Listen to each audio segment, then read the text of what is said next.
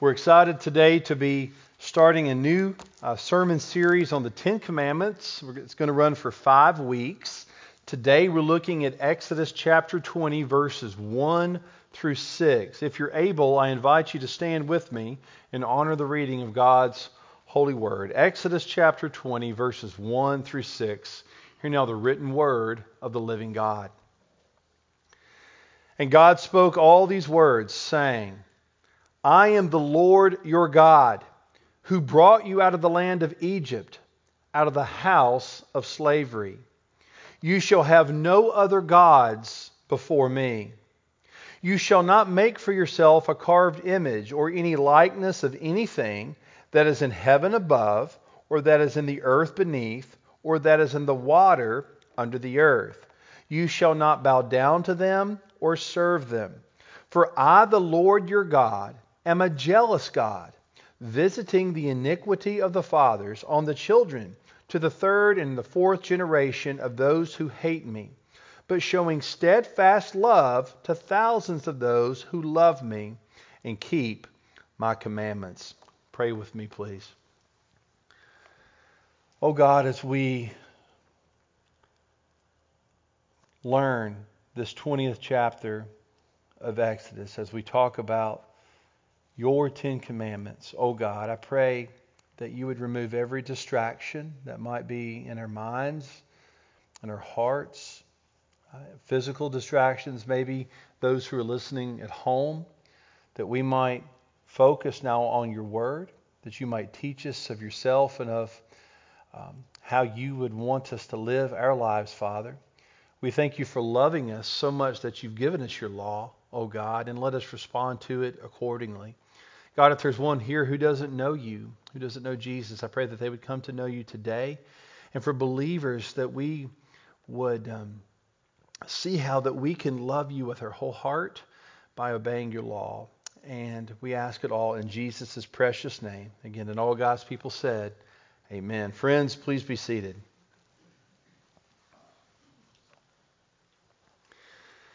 You know, many times when someone teaches on a subject, they oftentimes start with a lengthy discourses on that subject. And then maybe after several lengthy discourses, they kind of finish up with a summary, maybe some bullet points with what they've talked about in their lengthy discourses. You know, I can remember being in high school and in college, maybe taking a science class, and you get to all these chapters in the books, and these chapters are like long, lengthy discourses about certain topics within the sciences, and it was sort of overwhelming to read all of that material. But then if you turn to the end of the chapter, it would have these little bullet points at the end, and it would say summary of the chapter or main points of the chapter, right? And you could look at those bullet points. In fact, there were times I learned in high school and in college that before we even start the chapter, I'm going to go ahead and run to the end and look at the summary so I can get a good idea of what we're going to talk about, right, in the lengthy discourses. Well, friends, today, as we start the 10 Commandments, before we get into the lengthy discourses on each one of the commandments, what I want to do is actually start you with the summary, with the bullet points. What is the summary of the 10 Commandments? Let's look at that first before we look at the individual commandments and the discourses on each one of those commandments. So we're kind of doing it in reverse order. As I mentioned, we're talking about the 10 Commandments today, and today in the next 4 weeks we're going to do that. So let's first talk about what is the summary, right? What's the main point of the 10 Commandments? You know, just like in your science book, when you kind of open to the back of the chapter, we actually get to do the same thing in our Bibles. We get to open what was written after this Exodus chapter 20. We get to open to the book of Matthew, chapter 22. We're going to put the verses on the screen. Because did you know, in the book of Matthew, the Lord Jesus Christ gives us the summary. He gives us those bullet points upon what the 10 Commandments, what the law of God actually means. And here is what Jesus says in that summary. Jesus was asked, Teacher, which is the great commandment in the law? And Jesus said to him, you shall love the Lord your God with all your heart and with all your soul and with all your mind. This is the great and first commandment. And the second is like it. You shall love your neighbor as yourself. On these two commandments depend all the law and the prophets. So friend, according to the Lord Jesus Christ, the summary of the law is what? Love God with all your heart, soul, strength, and mind. That vertical relationship, you and God. And then secondly, love your neighbor as yourself. Looking out that horizontal relationship, you and other people. So friends, knowing this summary, love God, love your neighbor, how does that now apply to the 10 Commandments? Let's think through that. How does loving God and loving neighbor, how does that apply? If Jesus says this is the summary, how does it apply? Well, dear friends, when we examine the first 4 of the 10 Commandments, we see that they teach us to have a proper love for God. We're going to put a summary of the 10 Commandments on the screen now. When you look at the first 4 commandments, they are teaching your heart, they are teaching your mind to love God. That vertical relationship between you and your Creator. They are calling us to look up and to love God with everything that we are by worshiping Him properly.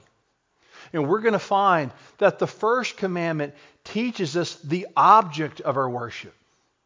The second commandment, the means of our worship. The third commandment, the manner of our worship. And the fourth commandment, the time of our worship. So friends, think through this with me. Summarily, the first 4 commandments are teaching us to love God.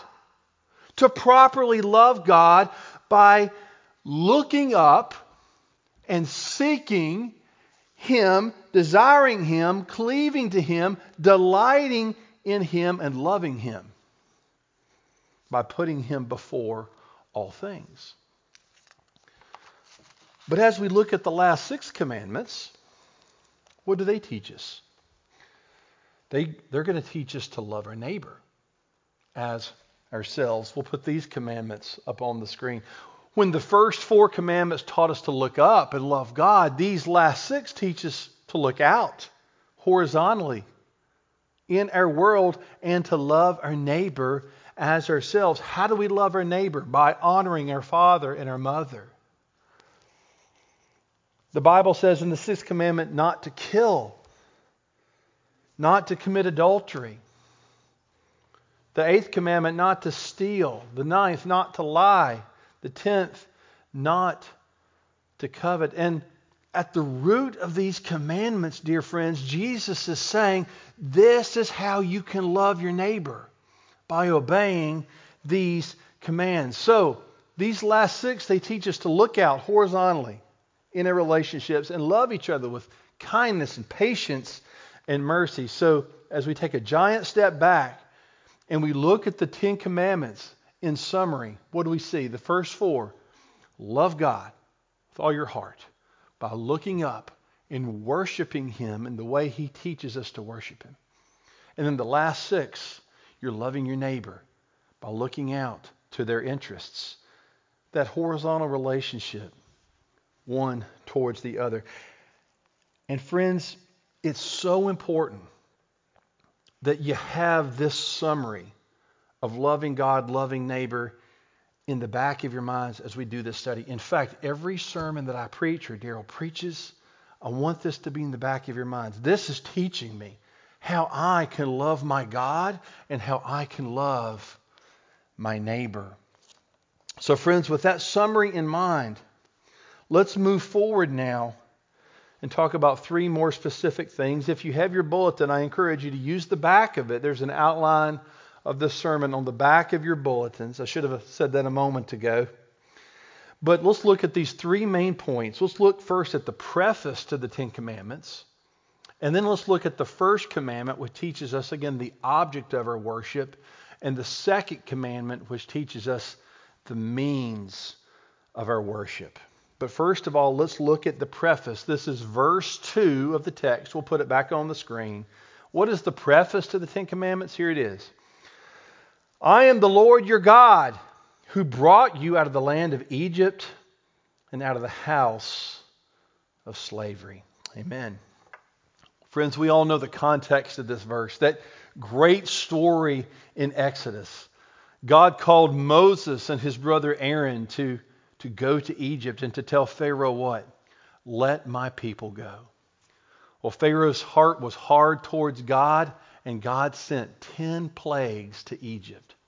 And after that 10th plague, after the Passover, Pharaoh finally said, you can go. You can go.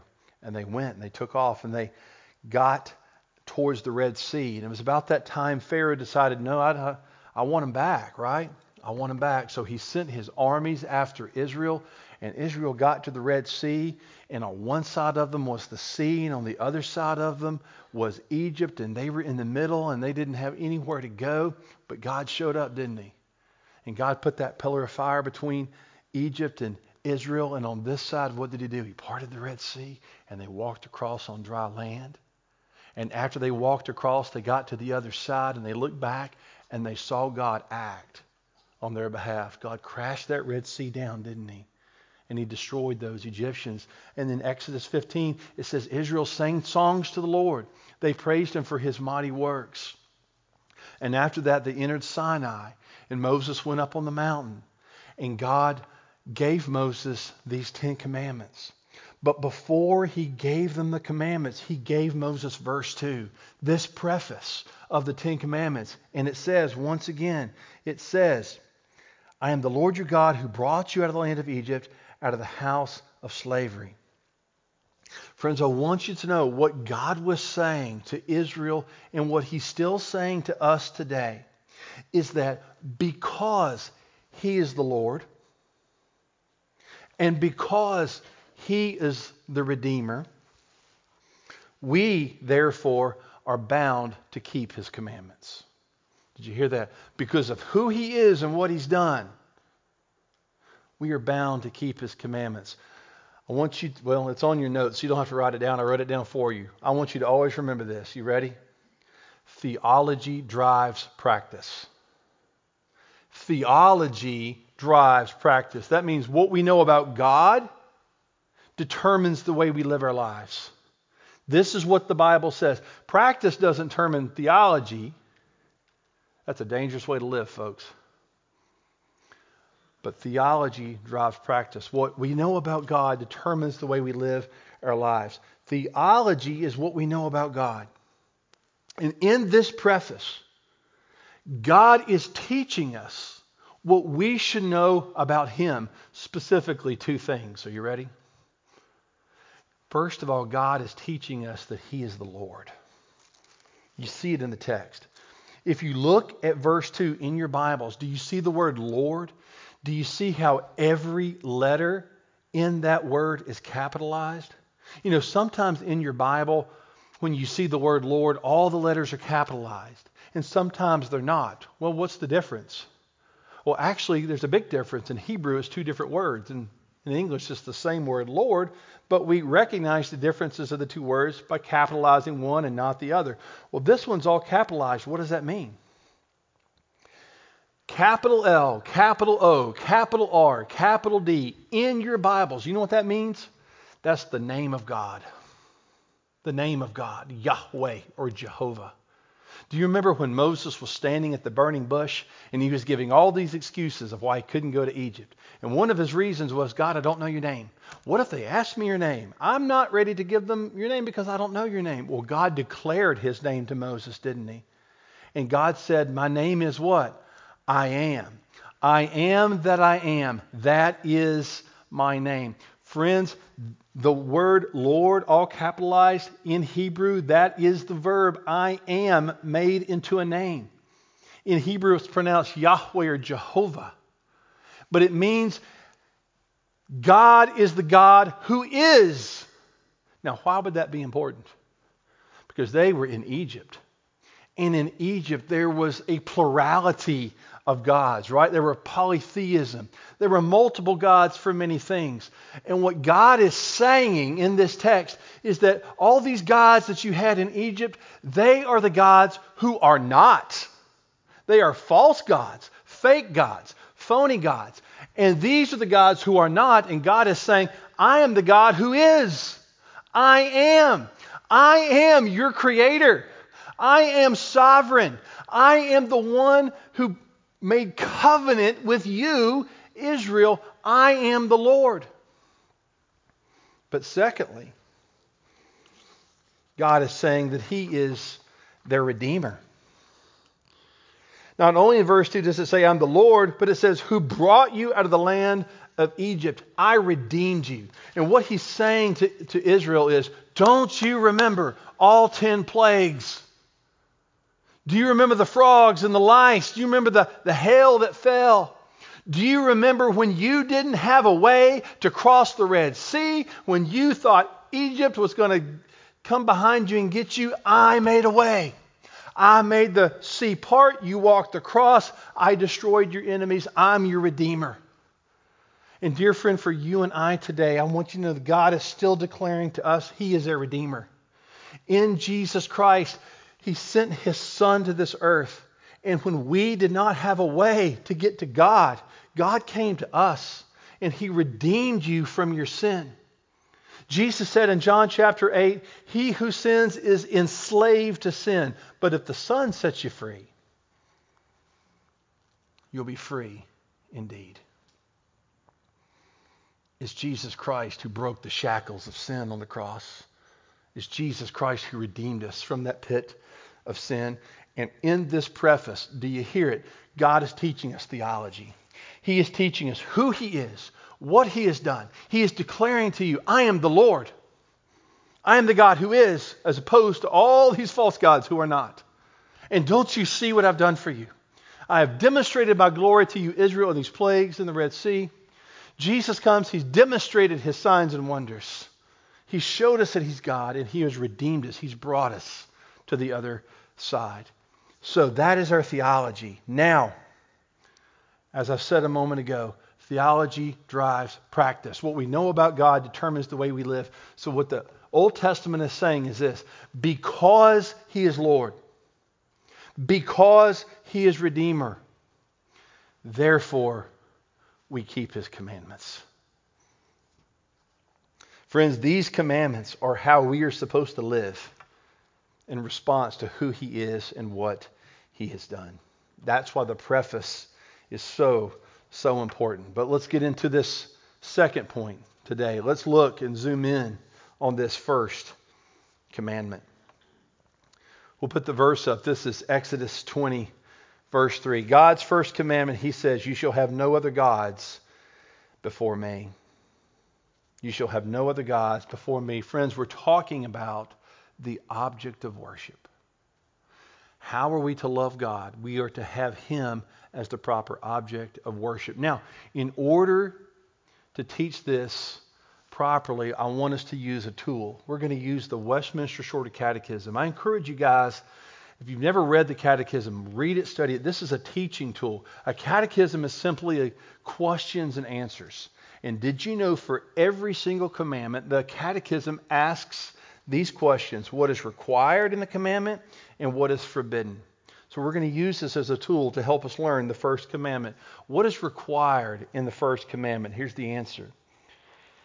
The first commandment requireth us to know and acknowledge God, to be the holy true God and our God, and to worship and glorify Him accordingly. So what is required in this commandment? First of all, to know God. In order to worship God, the Bible says we have to know God. Adam and Eve knew God. They had a great relationship with Him. You remember that? They talked with Him in the cool of the day in the garden. But then sin entered the picture. But God made a way for His people to be able to know Him personally, relationally. Remember, Moses asked that question, what's your name? God told him, I have a name. I am. And then Jesus comes years later and he makes himself known as the I am of the Bible.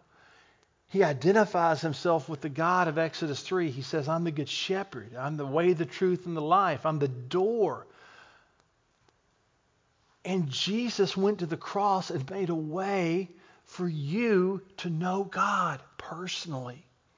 Friend, if you want to obey the first commandment, if you want to have God as the proper object of your worship, you first have to know him. Because if you don't know him, you can't worship him. Jesus has made a way for you to know him. Come to God by grace through faith in what Jesus has done for you. Be saved so that you can know God. But the second thing this commandment requires us is to acknowledge him. To acknowledge him. We are to point out the fact to other people that the Lord is the Lord. We can't be quiet about it. We can't hide it in our lives. As one commentator said, we are to take and own God for our God. That's exactly what the psalmist did in Psalm 48 when he says, for this God is our great God forever and ever. How does Paul say it in the New Testament? Don't be ashamed of the gospel of Christ. It is the power of God to everyone who believes, to the Jew, to the Greek. Stephen, while he was being persecuted in the book of Acts, man, he acknowledged God, didn't he? He acknowledged God, even in the midst of persecution. And friends, many of our friends in the persecuted church around the world, they are dying for acknowledging their God. Yet they acknowledge him because he is the object of their worship. So we know him, we acknowledge him, but thirdly, we also worship him. That's what this commandment requires. That means with our minds, our hearts, our wills, in everything that we are, we're to worship and glorify God and God only. Nothing else should come into the way. God is the object of our worship. So what is forbidden in this commandment? Let's look at the next question. The Catechism says, what is forbidden in the first commandment? The first commandment forbiddeth denying or not worshiping and glorifying the true God as God and our God, and the giving of that worship and glory to any other, which is due to him alone. So what does God's first commandment forbid us to do? The first thing would be atheism. Atheism is simply to deny that there is a God, specifically the God who says, I am. I mean, think about that. When God comes to us and says, my name is I am, and the atheist says, no, you're not, that puts our own thoughts above what God says, right? That's a dangerous place to live, folks. When we get to the point in our life when we exalt our feelings or our thoughts above what God says, that's a dangerous place to live. You don't want to be there.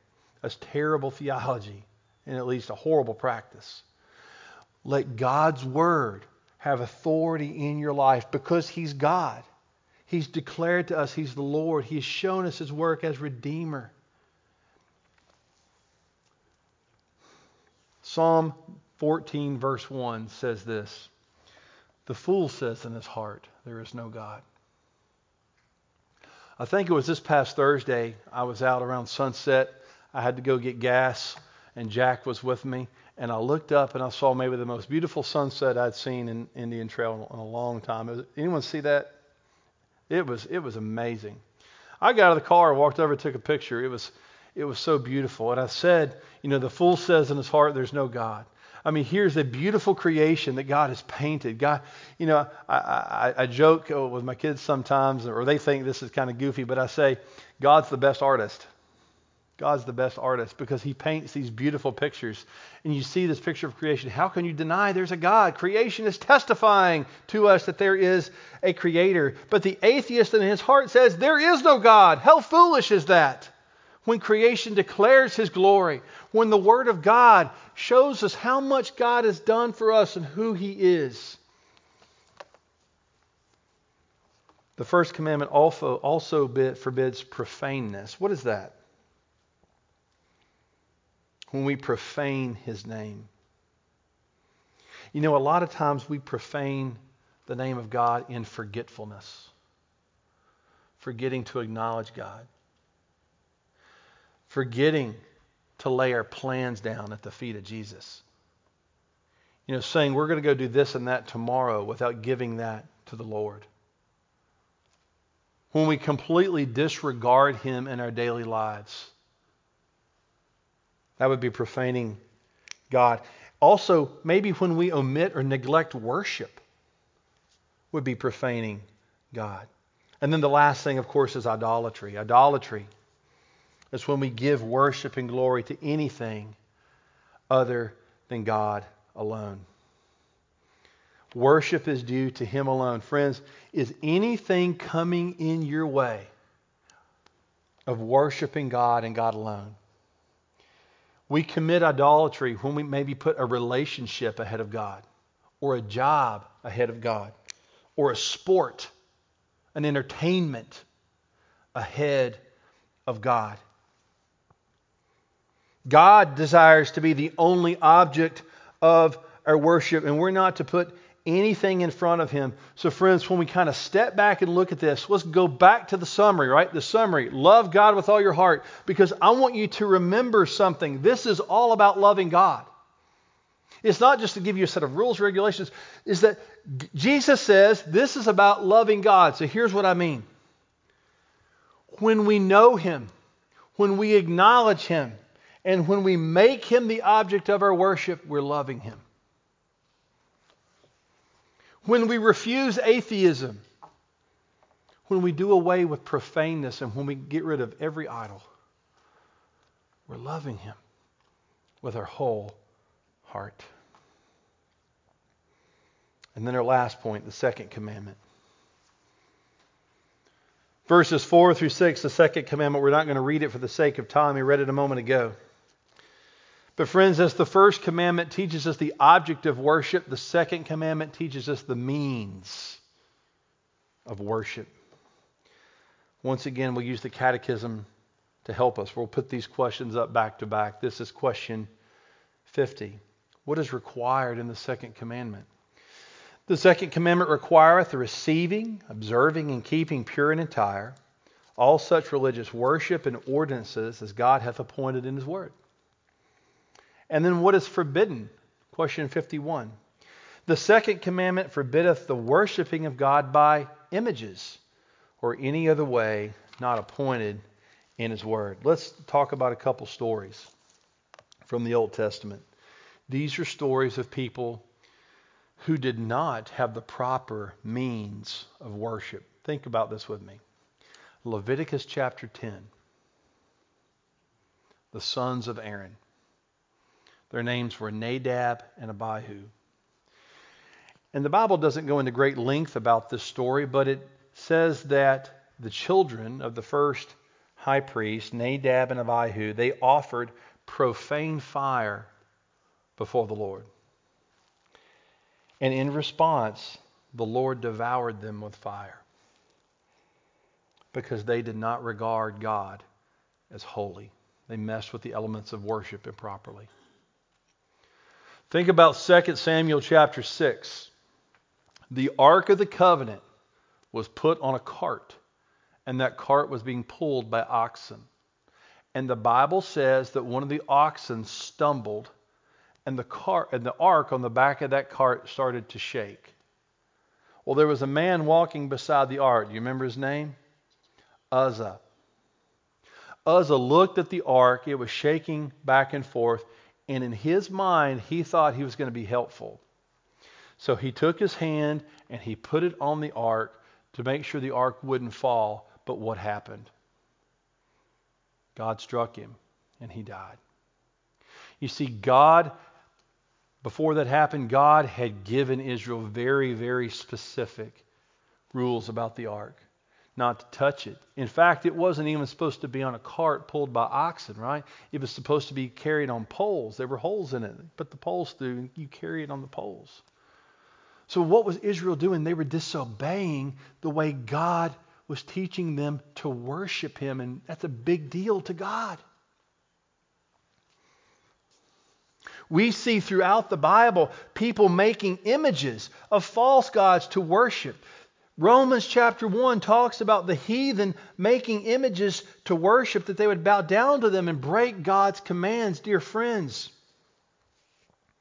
I know these are some even somewhat graphic stories from the pages of Scripture, but as we study these stories, what do we learn?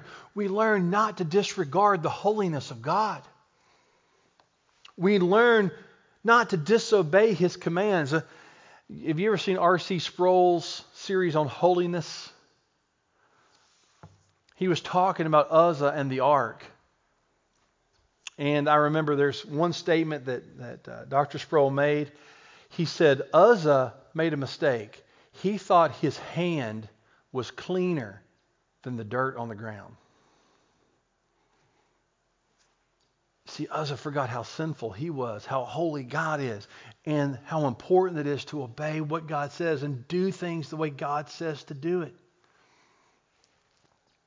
So friends, the Bible says we should only worship the Lord through the means of what the Bible teaches us to do. So when we study the Scripture, what are the means? What are the ordinances for worship? We'll put them up on the screen. And these are things we try to do at Redeemer all the time. The emphasis on the reading of Scripture, on singing psalms and hymns and spiritual songs, on prayer, on the preaching of God's Word, on giving our tithes and our offerings, on confessing the faith, on baptism, and the Lord's Supper, which we'll take part in just a moment. Friends, these are the means of worship.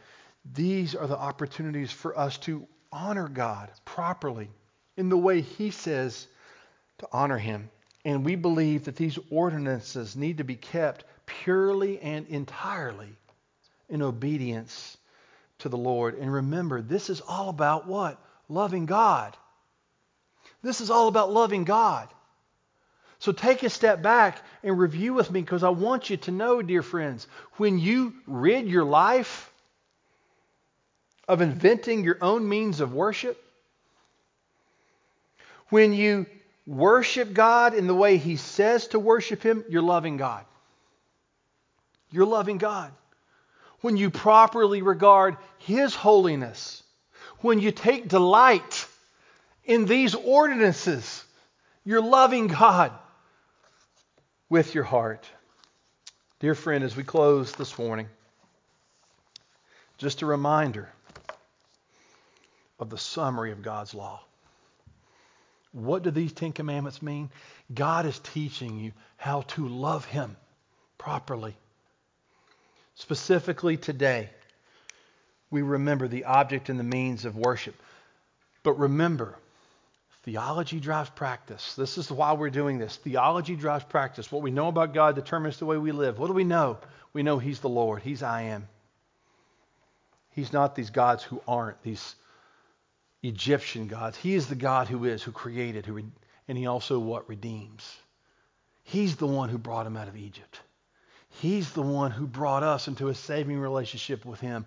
Therefore, because of who He is, we respond in obeying His commandments. First of all, we love Him by making Him the object of our worship. We know Him through His Son, Jesus Christ. We acknowledge Him. We're not ashamed of Him. And we worship Him and Him only, having nothing come before Him. We refuse atheism, profaneness. We refuse idolatry, because this is how we make God the object of worship. This is how we love Him. And then secondly, we know how to worship Him, the proper means of worship. We don't disregard His holiness like Nadab and Abihu did. We don't disobey His commands like Uzzah did and think we know better, we're going to catch the ark. No. We don't make idols like the pagans of old. Rather, we know His ordinances, and we worship Him in the way that He commands us to worship Him. Because, dear friends, this is how we love God, by making Him the object of our worship and having the proper means of worshiping Him. And as we prepare now for the Lord's Supper to worship Him, please join me in prayer.